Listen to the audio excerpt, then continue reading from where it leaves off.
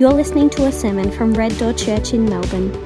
For more information, go to reddoorchurch.com.au. Praise the Lord. Praise the Lord. You know, we've deliberately put this service together to, as much as we can, minimize self-congratulation. Because we understand, as Jimmy said, that the only reason this place is still standing, the only reason that any of us is here with our heart and affections turned towards the Lord is because of His grace.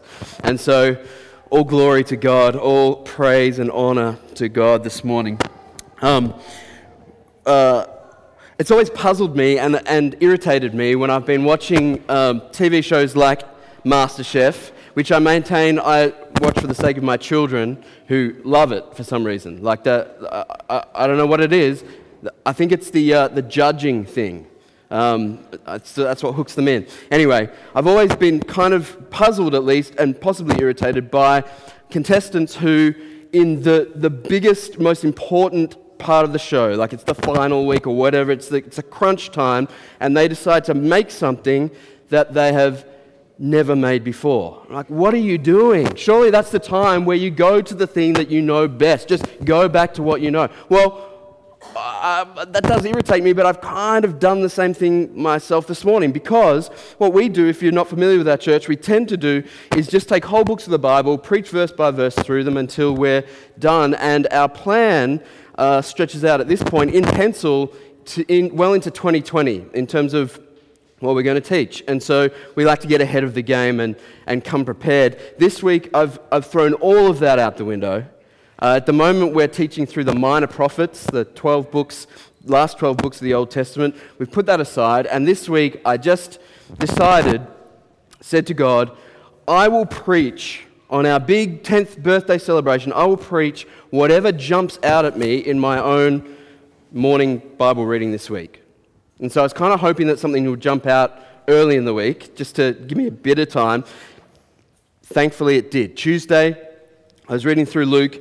I came to this passage that Jimmy just read for us, and my mind was blown by it, and I thought, that's the one.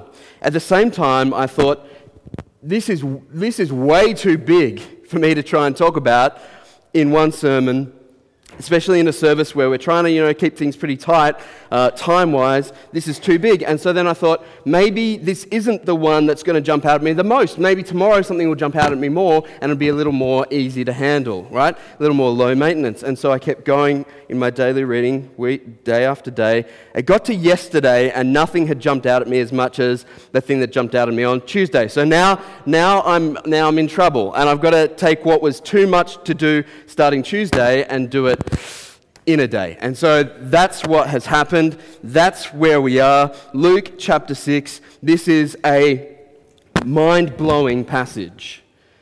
And the danger for us this morning is that we're so familiar with this kind of teaching from Jesus that our minds will refuse to be blown.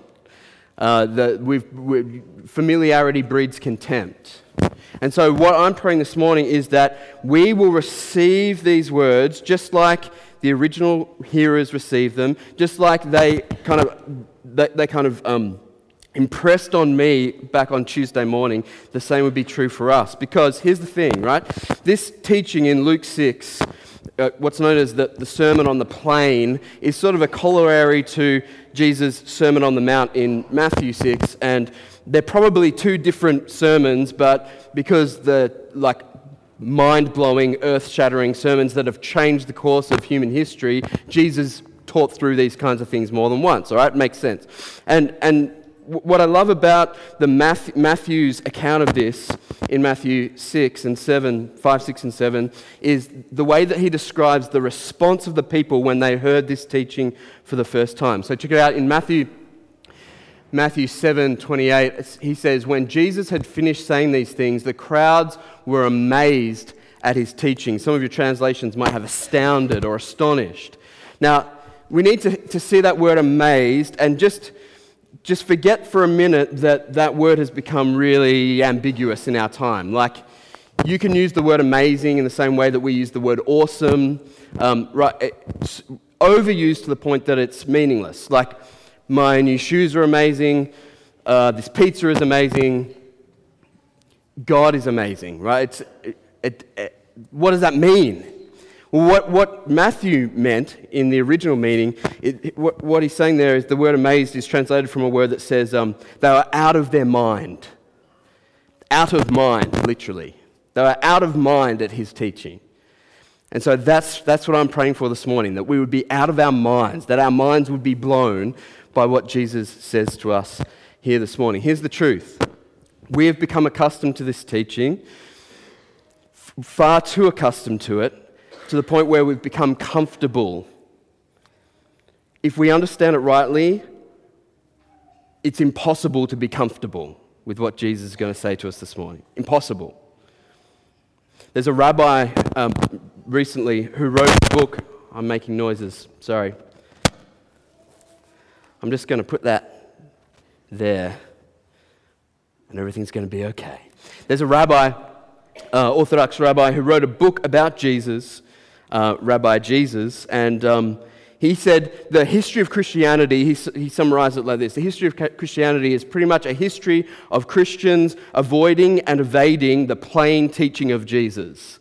Now, that's a little bit harsh, but there's some truth to it as well. Christians naturally, and I mean by their nature, want to avoid and evade the plain teaching of Jesus, particularly in these sermons that he preached in his earthly ministry. And so here's what we need. We need God by his Spirit to overcome our nature and enable us to receive this word. I'm going to pray real quick for us and then we'll jump in. Father, we need your help. We acknowledge this morning we don't have it all together. We're not living as we ought to live.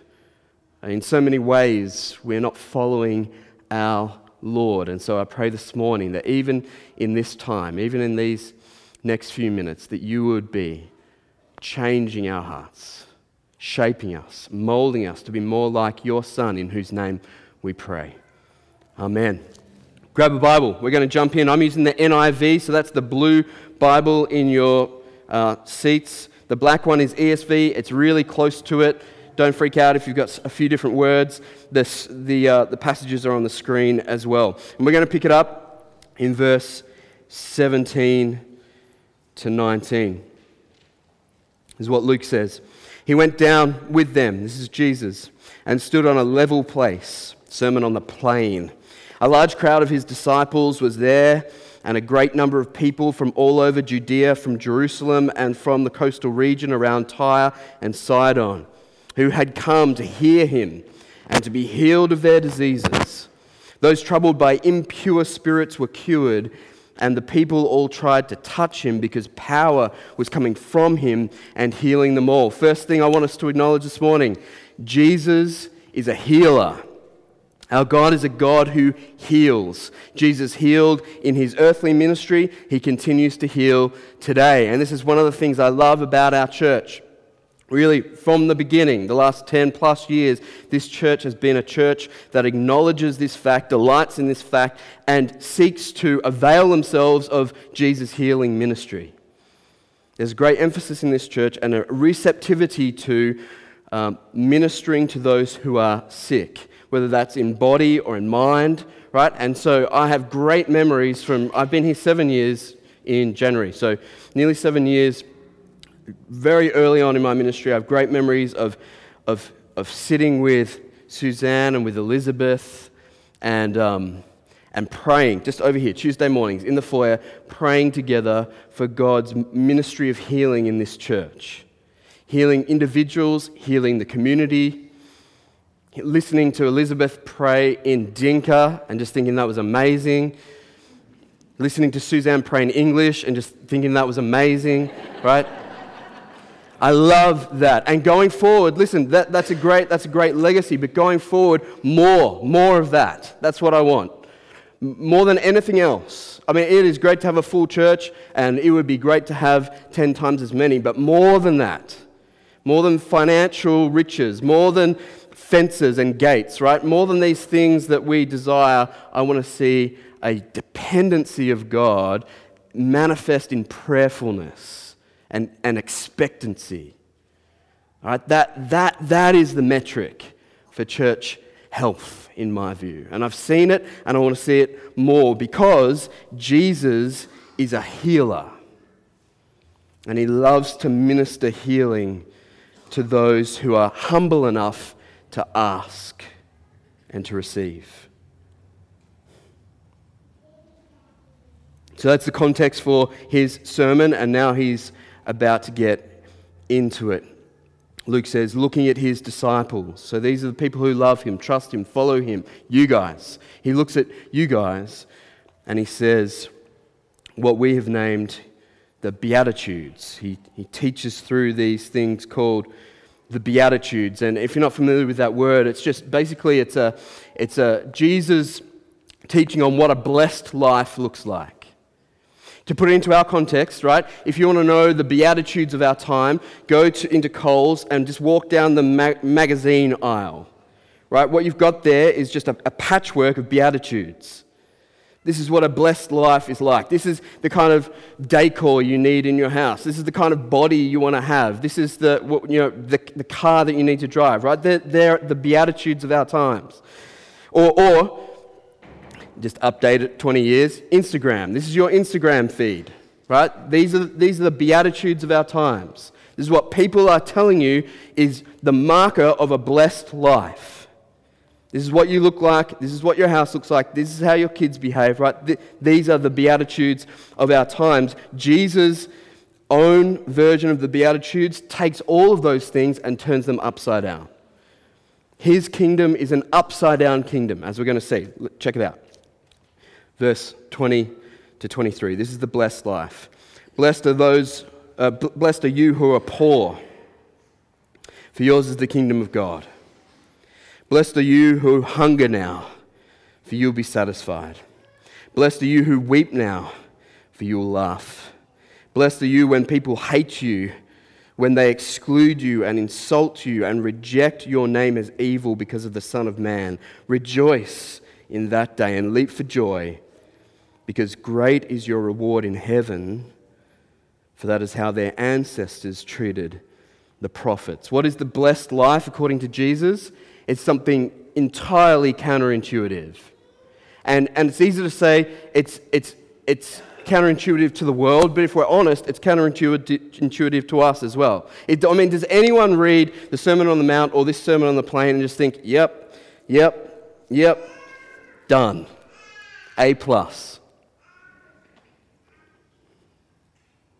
Jesus looks at his disciples and he knows that this is going to challenge them to the core. This is going to turn their world upside down. And if we're honest, even now, the same is true of us. The blessed life is something very different from what we expect. Why? Why does he say this is the blessed life? Poor, weeping, hungry, hated. Why is that a blessed life? Because Jesus, according to Jesus, having everything now is dangerous. Having all of your desires and needs met now is dangerous. You just see this. This is only part of a gospel that if you read through the length of Luke's gospel, he is very, very keen for you to know this truth. Having everything now is dangerous. Why is it easier for a camel to go through the eye of a needle than for a rich man to get into the kingdom of heaven? Because having everything now is dangerous. Having everything now means we are far less likely to humble ourselves and come to God seeking his provision, seeking his salvation. What do I need to be saved from? I got 5 bedrooms, 2 cars, health insurance. What do I need to be saved from? Jesus says it is a dangerous thing to have all that you want now. So he says, verse 24 to 26, stay with me. He says, woe to you who are rich, for you have already received your comfort. Woe to you who are well fed now, for you will go hungry. Woe to you who laugh, for you will mourn and weep. Woe to you when everyone speaks well of you, for that is how their ancestors treated the false prophets. It is a dangerous thing to have everything now, because it diminishes our sense of desperate need for God's blessing and provision and salvation. Let me bring this back to healing for a second, because this is an opportunity for us to look back, right, over the past year, over the past decade. Over the past year, we've had two very different stories of cancer in our community, haven't we? Two very different stories, two very divergent stories in some ways. We've had Sarah, the last year, diagnosed with cancer, trusting in the Lord Jesus to heal her and experiencing that complete healing by God's grace. Amazing testimony of God's grace. We also had Brett, diagnosed with cancer, trusting Jesus for the first time, being baptized, prayed for God's ministry of healing, ending in death. Two very divergent stories with great similarities, both trusting in Jesus, both being prayed for healing. Sarah, by God's grace, receiving that healing. Brett, now in paradise. Now, here's the thing, and this is a dangerous thing to say, just like whenever you say anything that Jesus said, it's dangerous. Remember, they killed him, right? But here's the thing. According to Jesus, Sarah is in more danger. Sarah and Jimmy are in more danger. We, as their family, are in more danger now that she's received that healing than if she didn't. In some ways, Brett and his family are more blessed because they haven't received what they wanted, and so they're in less danger of worshipping the gift rather than the giver. Now, praise the Lord, not only for the healing, but that He has been ministering His presence to Jimmy and Sarah and the rest of us, that God willing, we won't worship that gift rather than the giver. And I've seen evidence that all the glory has been going to Him, and a great renewed sense of dependency on His grace. But the danger remains. So let's just be really real here. All of us, anyone living in our culture in this day and age is in danger by that definition. Honestly, if you weren't able to pay your mortgage this month,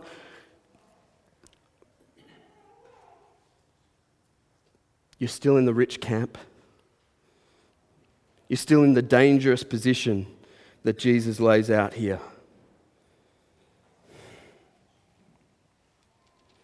And He just continues, right? He just continues. And listen, I understand this is challenging. The reason we've themed this service Truth and Love is because this is what really jumped out at me in this reading this week, is that Jesus, more than anyone else who has ever lived, is someone who, with integrity, speaks truth and love to the extremes. Most of us, depending on our upbringing, depending on our personality, tend towards one or the other of those things. We speak the truth and to hell with the consequences, or we speak love and we kind of work our way around the truth. Jesus does both to the extreme. If your view is just of hippie Jesus who lies in the paddock and strokes lambs and says everyone's okay, you haven't seen the other side of Jesus. And I don't mean the other side, I mean the fully integrated side of Jesus, which is truth. He doesn't mince words. He doesn't pull punches. And he goes on. And let me just read this really slow, all right? Because here's what I want you to do. As I read this next little bit real slow, I want you to just do a little heart check. Not of your husband or your neighbor, but of yourself. Just see how you're going living up to this plain, basic 101 teaching of Jesus for His disciples. All right? Nice and slow. Verse 27 to 31. But to you who are listening, I say, love your enemies. How you doing? Love your enemies. Do good to those who hate you. Bless those who curse you. Pray for those who mistreat you.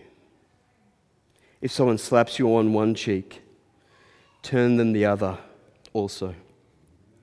If someone takes your coat, do not withhold your shirt from them. Give to everyone who asks you. And if anyone takes what belongs to you, do not demand it back. Do to others as you would have them do to you. Do to others as you would have them do to you. That golden rule that summarizes so much of Jesus' teaching. Now, Renee and I have been working this golden rule thing with our kids pretty aggressively recently. You know, they're at the age where they're there's a lot of reasons for them to be arguing, fighting, attempting to end one another's lives, right? It's that kind of household. And so we're working this, it's not enough to say, don't do that, it's wrong. You raise moralistic kids that way. But to say, listen, Jesus is our king and he tells us to treat others as we would have them treat us. That's a whole other thing. But listen, we have not gone nearly far enough with our kids in teaching them this. Because we're functioning at the brother-sister level. Like, you should love each other because Jesus says you should love each other. He goes way beyond that. Right? We can say the same for our church. You should love one another as brothers and sisters because Jimmy said we're family and Jesus says we should love one another, treat one another as we would have one another treat us. He goes way beyond that. He says that's how you should treat your sworn enemy.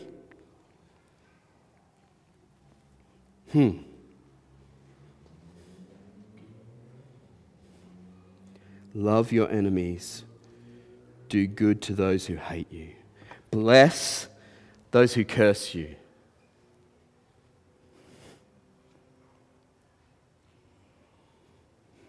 So can we just all acknowledge in the room right now that no one is doing this?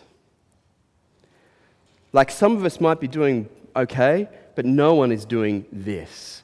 No one is living the life that Jesus sets out for us here. And here's the thing, right?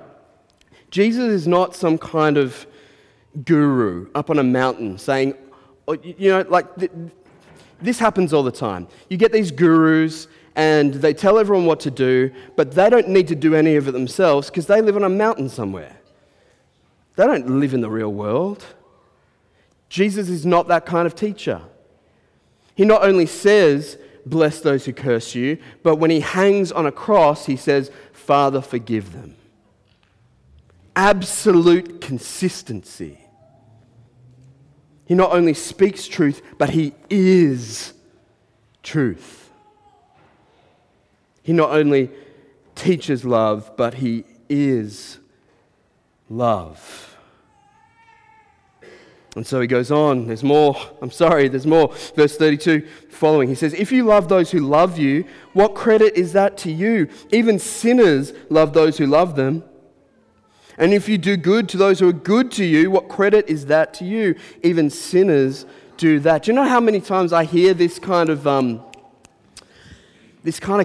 a very karmic kind of understanding of Christian ethics from Christians. It's kind of like what goes around comes around, like do good to those who do good to you. My preference is to be a loving person, but if someone's not loving to me, then that's their choice. I react to the way they behave. Jesus just says, no. Like, I don't care what they did to you. I'm telling you, you have to love them, bless them, forgive them, not demand anything of them, even if it seems fair and right to do so.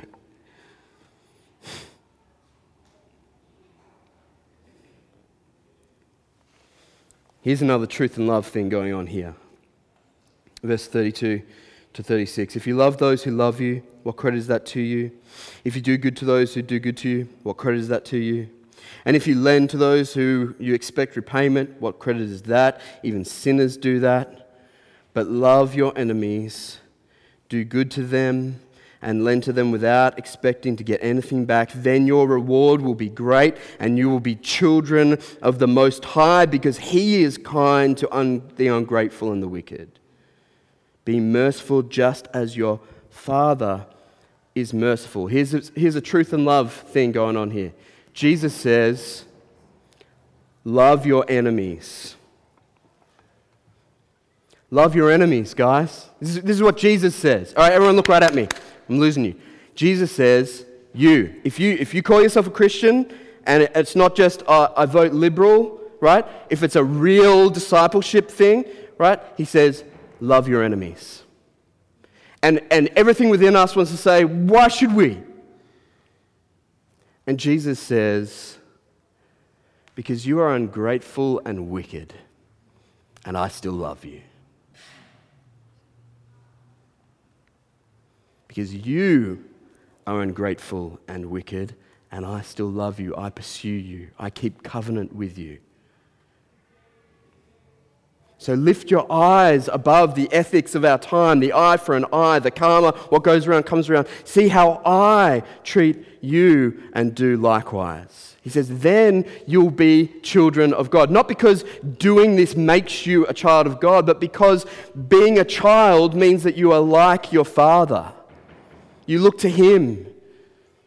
You look to behave like He behaves, to act like He acts. I'm hearing more and more at the moment that my boy Judah is a lot like me. He's going to be 5 in a week or so, and more people say, well, he looks like you, he has the same mannerisms as you, and he says some of the same things that you say, which is, at the very same time, endearing and terrifying.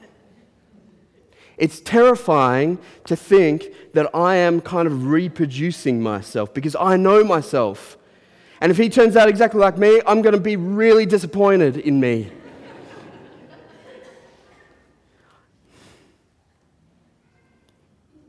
But this is what it is to be a child. It is to grow up in the image of our parents in some way. And that's exactly what we want, exactly what Jesus calls us to. He says that then your reward will be great and you will be children of the Most High. Why will we be more like God's children? Because we'll be more like Him. We will see injustice and anger and enmity, and we will return it with love and faithfulness and mercy.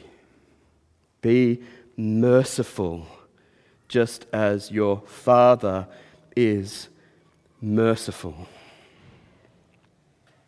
So here's the big idea for us moving forward as a church into the next 10 years and the next 10,000 years, God willing. Here's what we want.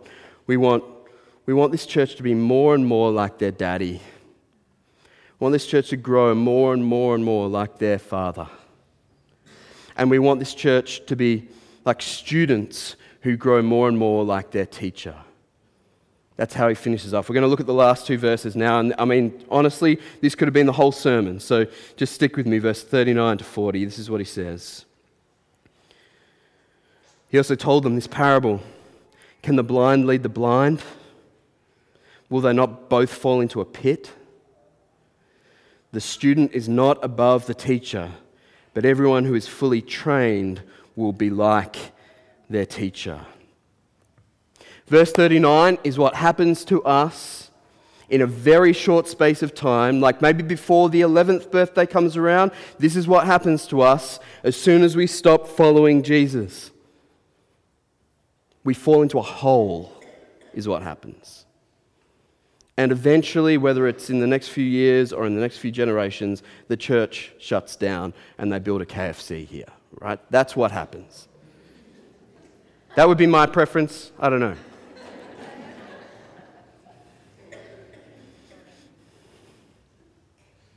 As soon as we stop following Jesus, like if we start following me or some of our leaders or the guy or girl who replaces me, this is where we end up, in a pit. Because it's the blind leading the blind. That's who we are by nature and choice. But to the extent that we follow the master, to the extent that we're trained by the teacher, to the extent that we emulate our Father, then we might see some glory in our midst. Then we might see some fruitfulness. Please be really wary of the danger of following any man or woman. Anyone who stands up the front and yells at you for 30 minutes, be wary of following them alone. But to the degree that they are conduits of the leadership of Jesus, then we should and will follow. Verse 39 is what happens if we stop looking to Jesus as the author and perfecter of our faith. Verse 40 is what will happen if we, by God's grace, make all of life all about Jesus. The student is not above the teacher, but everyone who is fully trained will be like their teacher. Don't you want that? Like really deep down, once you get past all of your own selfishness and self-congratulations and self-esteem, and once you get past all of that junk, don't you really want this? You want to be like your teacher?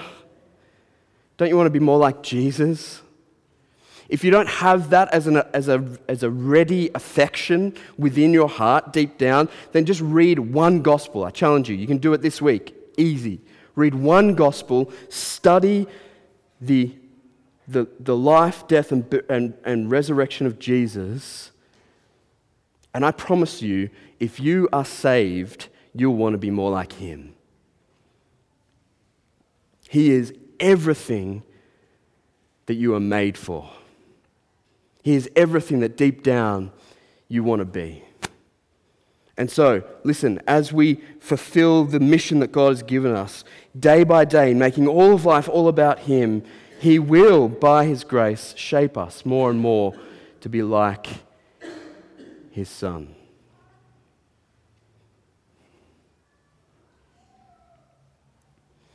I was searching this past week or 2 or 3 or 4 weeks, searching for something to hang this day on, some kind of fresh revelation, some kind of fresh vision of the future that we could say, all right, from this landmark on, we're going to be heading this direction. I came up with nothing. And I think it's because we need nothing more than what God has already revealed to us. There is no higher goal than making all of life all about him. So as we walk forward together in this, you can be assured that our prayers, not just our prayers, but our efforts, our blood, sweat, tears, all of our intentions are going to be focused on that goal. To be a community of people helping people make all of life all about Jesus. I'm going to pray for us. Let's pray together. Father, I thank you so much for your word. I thank you so much that we have in our hands the very words of God. And this morning we thank you particularly for Jesus' teaching. Lord, it is difficult to hear. It is challenging. It makes us uncomfortable. In our nature, we want to push back and rebel, and yet we know, really, we know that you speak these words in truth and love. And the best thing that could happen to us, better than healing, better than prosperity, better than Christian kids, better than every material blessing, Lord, more than all of those things, the best thing for us is to hear these words and to be shaped by them, to be made more like our Father, to be transformed, to be more like our teacher. Can we just say together, corporately, let's lift up our hearts now and say, Father, have your way in this church. Shape us, guide us, kill off all of our plans that don't align with your will. Redirect us.